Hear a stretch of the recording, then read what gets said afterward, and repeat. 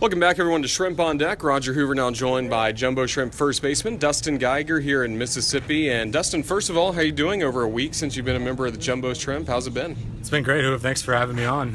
Just enjoying every minute of it. Had a good homestand. Played in front of a lot of people. That was nice little change from Jupiter.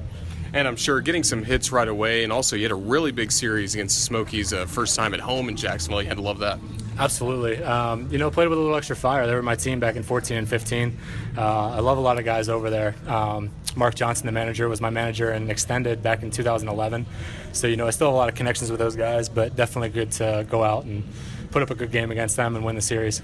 Yeah, you mentioned you were previously part of the Chicago Cubs organization. You were selected by them 24th round in 2010 out of high school. What went into the decision to sign versus going to UCF? There was a lot that went into it. My school all being paid for by the Cubs after, in my contract. So didn't have to worry about ever going back. Whenever I want to, I can go back and it's all taken care of. It just gave me that incredible opportunity. Went right into an organization, was playing every day, which was huge for me. You can go to college, you can get hurt, stuff can happen. So just being able to go in right into pro ball and get my feet wet there at 18 and maybe have a little bit more leeway for a little bit of failure, being the high school guy. So, I wouldn't change it for the world. What were some of the biggest lessons you learned, especially in the low minors with the Cubs? I just had a lot of good people around me, a lot of good teammates. Anthony Giansani was one of my great teammates. Kind of built me up, built me down, knocked me down a little bit when I was that young 18-year-old kid, thinking I was really good. Coming out of high school, having a lot of success, and then getting to pro ball and realizing, hey, everybody else was the best on their high school team and their college team too, and knocked me down and then built me up to be kind of what I am today. So I give a lot of credit to Giansani and another buddy, Max Kwan, who's actually a scout with the Pirates now. So. Yeah, and then you get to the Smokies in 2014, 2015, part of some really talented clubs and a lot of the best prospects that helped the Cubs win the World Series last year you were teammates with there. Yeah, absolutely. I think it was like 9 out of the 25 active roster on the World Series roster were former teammates of mine at some point in my career with the Cubs. It was pretty cool to watch. A little bittersweet at the end. Maybe a little bit of closure, watching them finally win it and, not being there, but then being able to get signed shortly after that, through a lot of work, putting out emails to everybody and finally getting that second chance back in affiliated ball. So trying to capitalize on that. Do you remember some of the Suns and Smokies games and going to Jacksonville before when you were on the other side of the field? Yeah, I definitely do. I remember hitting a homer in Jacksonville. I can't remember exactly who it was off of right this second, but remember that. And then remember Jacksonville coming up to Tennessee and just handing it to us in a 5-game set. It was a 5-game sweep, and it was it was rough being on the other side. I actually almost got to pitch one of those games, but our guy that we threw out there threw like 6-pitch inning. I didn't get to pitch the 9th. Well, then you mentioned your tough time after you were released by the Chicago Cubs. What were your first steps? You mentioned you sent a lot of emails around and tried to find more opportunities, and that eventually came in independent baseball. Yeah, pretty much shortly after I got released by Chicago, I was still in Tennessee, hung around for a couple days.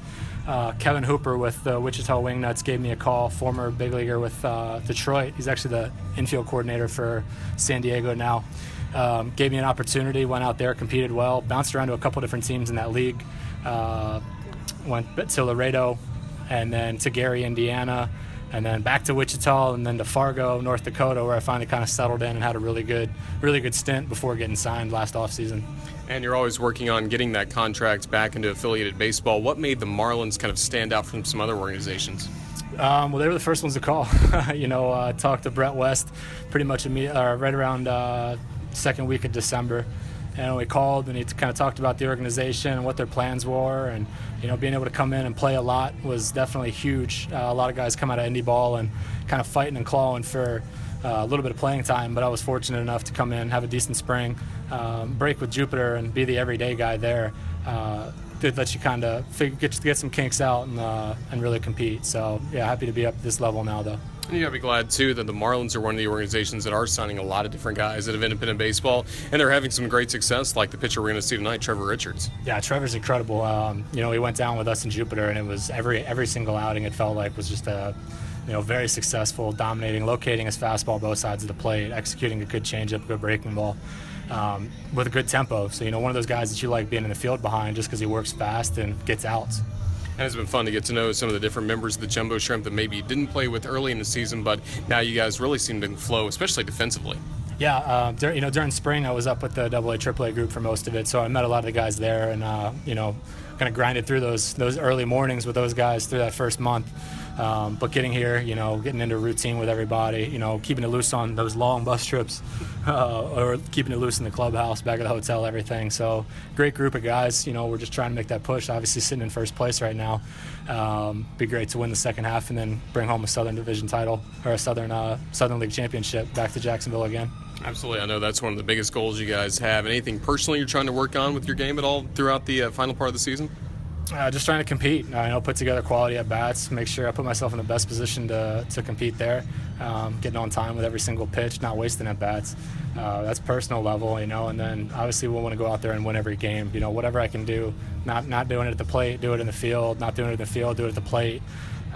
Just helping the team win whatever way I can.